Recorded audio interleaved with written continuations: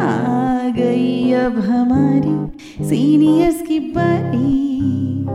नई नई नई ये बातें, नई है जानकारी। आ गई अब हमारी सीनियर्स की बारी। इनके अनुभव से अपनी बदली दुनिया सारी। इनके अनुभव से अपनी बदली दुनिया सारी। दादा दादी नाना नानी करते बातें प्यारी।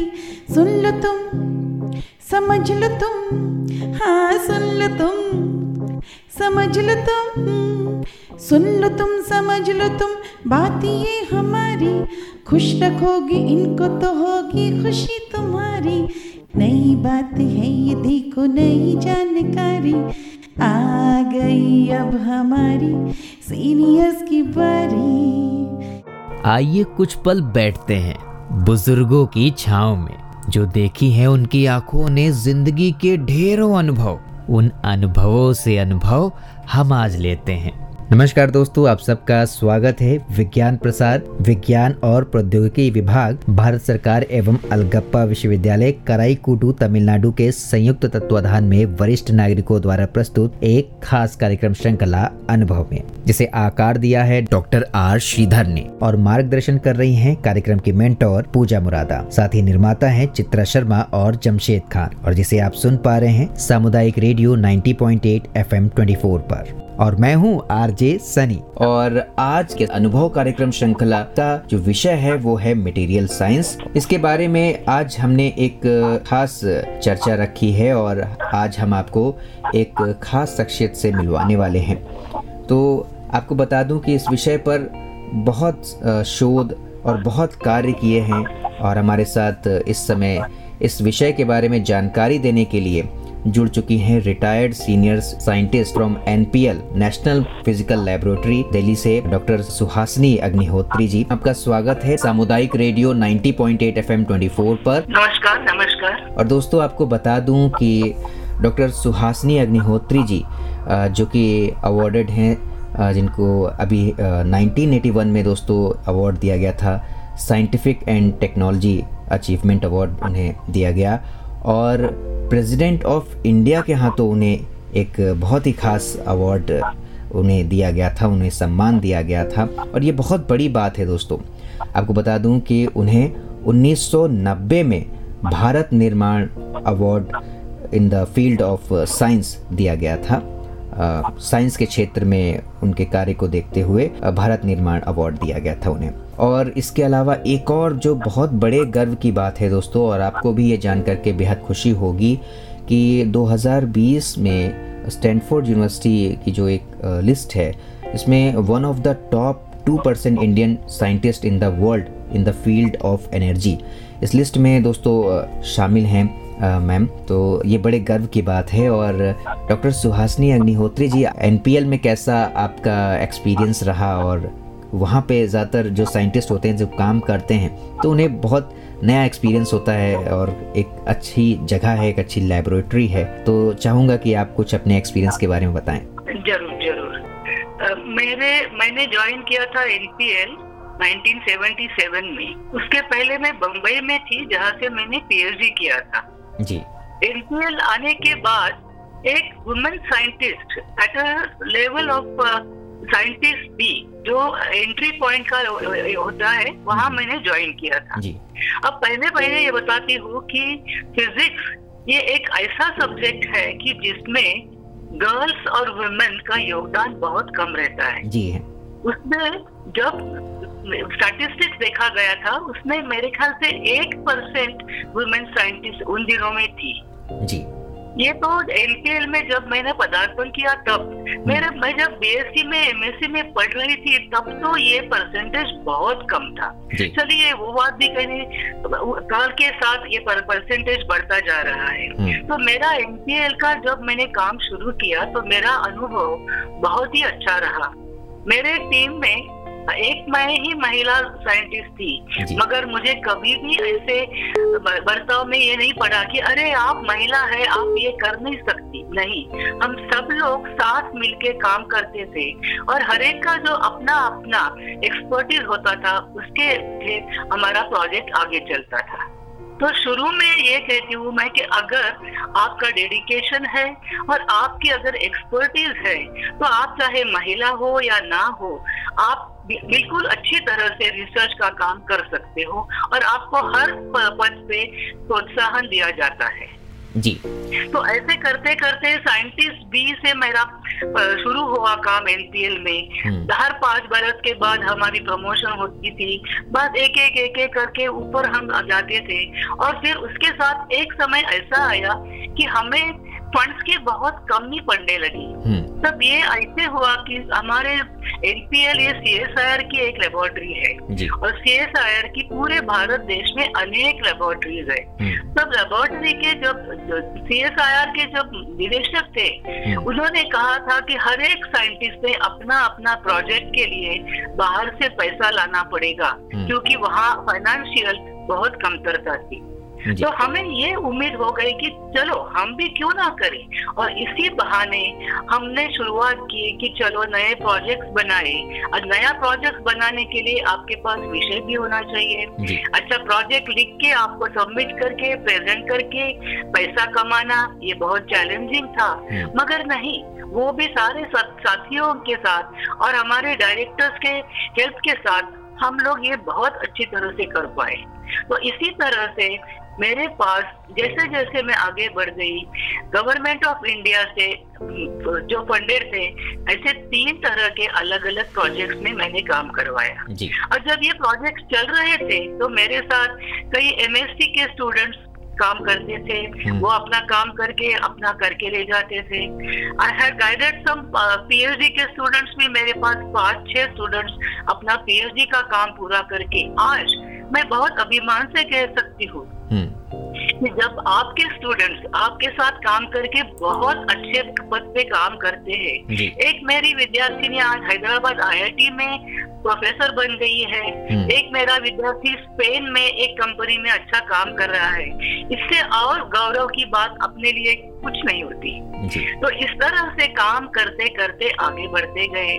जैसे काम करते गए तरह तरह के प्रोजेक्ट हैंडल करते गए। पहला एक जो था वो मटेरियल्स में रेलवे के लिए प्रोजेक्ट किया था, दूसरा किया था वो सोलर कोटिंग्स पे किया था, हाई टेम्परेचर सुपर कंडक्टिविटी पे किया था।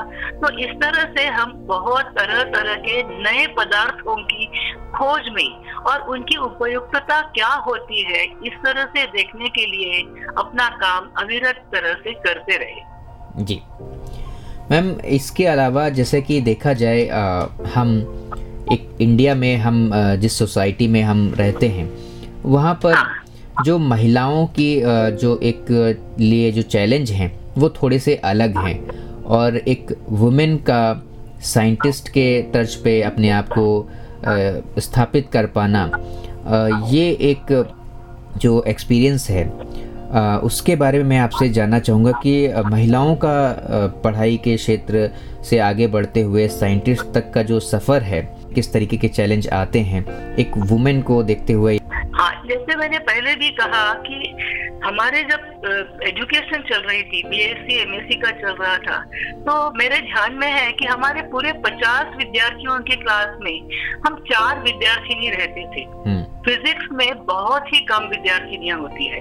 और जैसे आगे चल के हम अलग अलग दिल्ली के गवर्नमेंट स्कूलों में जाके देख रहे थे, लेक्चर दे रहे थे, तब ये ध्यान में आया कि लड़कियों को साइंस में पढ़ाई करने के लिए घर से किसी को भी प्रोत्साहन नहीं मिलता था। जी।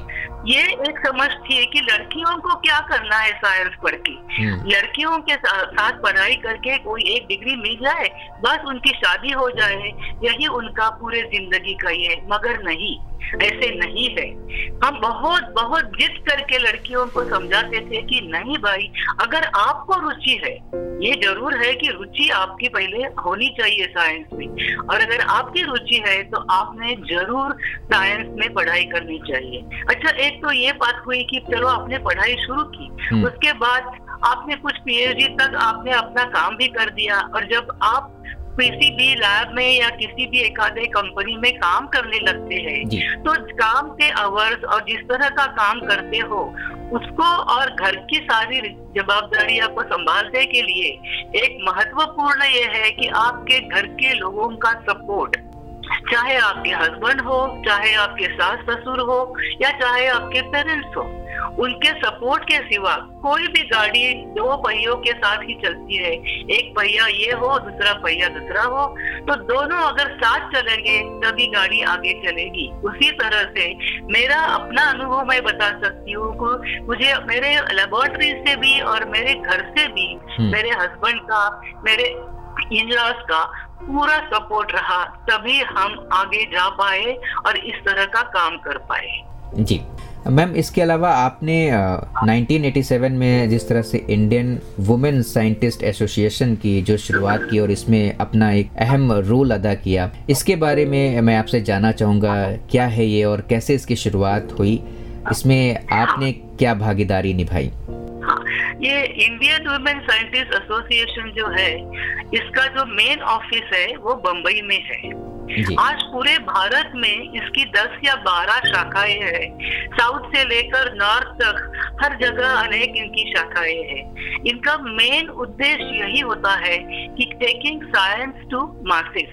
अब बिल्कुल अब स्कूल के लेवल से विलेजों में जाके जहाँ भी हो, साइंस पूरे आम जनता के साथ ले जाना और साइंस में क्या है क्या नहीं ये अच्छी तरह से समझा के उसमें रुचि लाने के लिए, ये तो एक ऑब्जेक्टिव था ही था उसका। उसके साथ साथ जो साइंस में वुमेन काम कर रही है उनको भी अपने क्षेत्र के अलावा बाकी क्षेत्रों से थोड़ा परिचित करना और फिर आगे किस तरह से हम साथ मिलके काम कर सकते हैं। कोई फील्ड ऐसे होते हैं कि जिसमें अवेयरनेस, जागरूकता उत्पन्न करना बहुत बहुत जरूरी होती है, जैसे कैंसर का हो, जैसे एनर्जी का भी फील्ड हो फिजिक्स में। इसमें जाके छोटी छोटी बातों में होता है, मगर अवेयरनेस क्रिएट करना, जागरूकता क्रिएट करना, ये हमारा मेन उद्देश्य था इस एसोसिएशन का।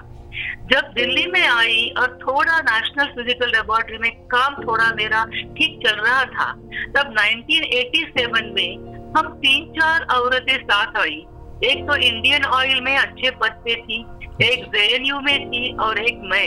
हम 3 लोगों ने शुरुआत की। हमने सोचा कि चलो क्यों ना हम दिल्ली में भी इसकी एक शाखा शुरुआत करें, और हमने 87 में उसका शुरुआत कर दिया और 87 से लेकर आज तक यहाँ दिल्ली में काम चल रहा है।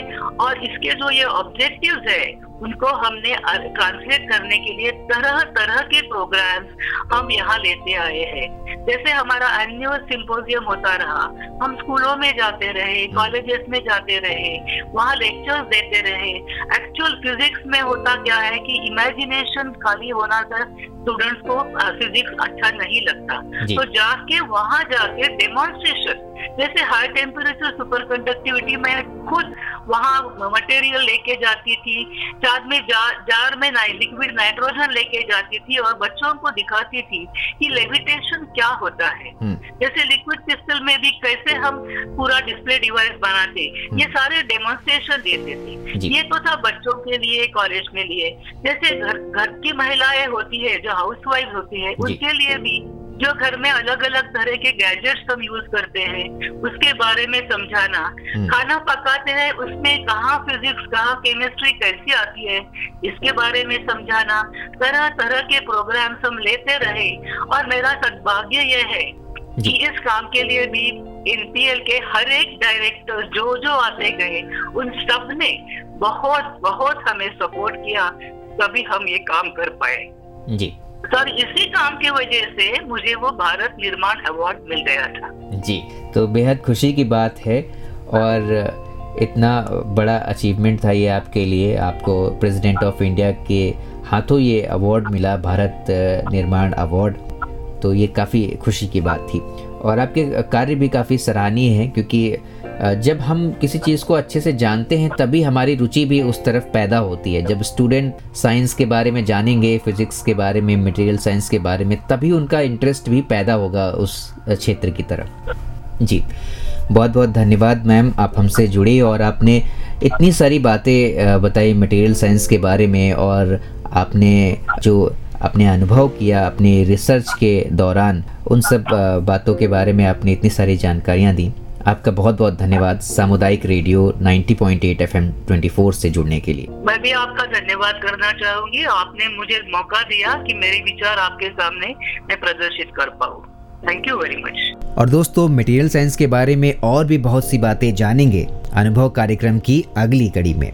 अभी के लिए दीजिएगा इजाजत, और आपको आज का ये प्रोग्राम कैसा लगा आप हमें जरूर बताइएगा fmbhiwadi@gmail.com पर। मैं हूँ आरजे सनी और आप सुन रहे थे सामुदायिक रेडियो 90.8 FM 24 पर अनुभव कार्यक्रम श्रृंखला की ये खास कड़ी। नमस्कार। आप सुन रहे हैं 90.8 FM 24, आपका रेडियो, आपकी धड़कन।